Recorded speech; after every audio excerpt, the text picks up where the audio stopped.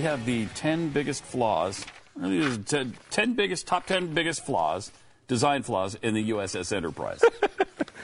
Let's end the show with something. That's kind of fun. That's always kind of fun. You don't know them off the top of your head, Pat? You're such a Trekkie. I don't know them off the top of my head. Pat is a big Trekkie. People don't realize that. I'm not a Trekkie. I do not identify with that term. Pat attends gatherings. No, I don't. At various convention halls. I am a fan of Star Trek. I am not a Trekkie because it is the Trekkies who attend the conventions and all that kind of stuff. I will say that that's what they all say. I have never been to a Star Trek convention. Right, of course not. Not on record. I do not own the 4,000-page Enterprise Technical Manual. No. I do not does speak know Klingon. How many pages are in the Technical Manual? He does. I will say this: you've never attended under the name Pat Gray or any other name. Nor have I attended under. We'll leave that open to any other you know what? name. We report. You decide. That's not going to go with there. You leave it there. Number 10. Okay. There's a separate phaser firing room. What? In the episode Balance of Terror, we discovered... Who put this together? This had to be LJ. Has to be LJ. Come on now. In the episode Balance of Terror, we discovered that there's a separate phaser firing room where the crew sit around waiting for the order to fire. Obviously, having a separate control room for phasers presents some severe problems. What if communication breaks down with the bridge? The hell happens then? I love this. They're screwed then. How about this one? There's no seatbelts on the Enterprise. Oh, no. It's fun to watch a dozen or so people get tossed around a bridge during a battle sequence, but seriously, you'd think that after enough concussions happen, they'd put some seatbelts in the stinking thing.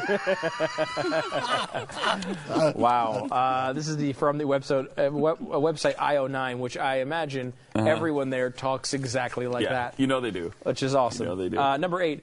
What about the bridge consoles that constantly blow up? Yeah, how about that? Apparently, time between now and the 23rd century, engineers forgot how to include fuses in their electronics, so that any time an explosion happens, some poor crew member's console blows up in a magnificent shower of sparks. Yeah. Crew members burn severely. Yeah. Because of that. I'd say. What's number 7, Stu? How about the bridge? It's easily cut off from the rest of the ship, idiots.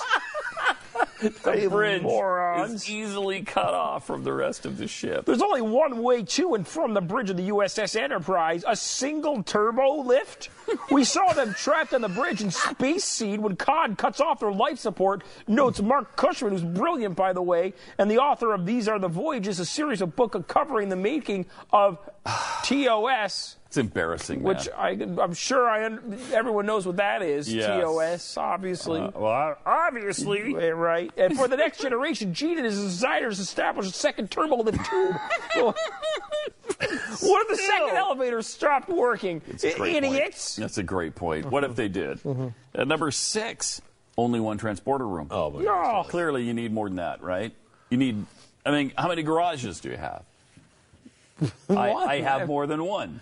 You have more than one garage? Nice. Well, yeah. More than one car fits in the garage. Yes, all right. Yeah, okay. Especially early on in the season when they don't seem to have shuttlecraft yet. This is a serious problem. Main engineering, problem number 5. Main engineering is really easy to access. We learn in the episode Elan of Troilus. We learn that you can get access to the ship's dilithium crystals, the Enterprise's main power source. Anybody knows that, who's listened to Scotty, the engineer. I can't do it, Captain. The dilithium crystals are fried. I've got to have at least 5 years. But they can be accessed by walking into the main engineering and just pressing a single button. Scotty had the same thing that happens on every reality show about redoing a house, which is like, every episode, he says he doesn't have the power and then finds it. And same thing with the thing. Like, yes. Oh, my God, the person's going to be home in 8 seconds, and we have to build an entire living room. We'll never be able to do it. We did it. Yes. Like, wait, yes. I thought you said you were never going to be able to. Every time in every one of those shows. And every it's time so on Star Wars. disingenuous. That's why it's so disingenuous. Yeah. They do the same thing in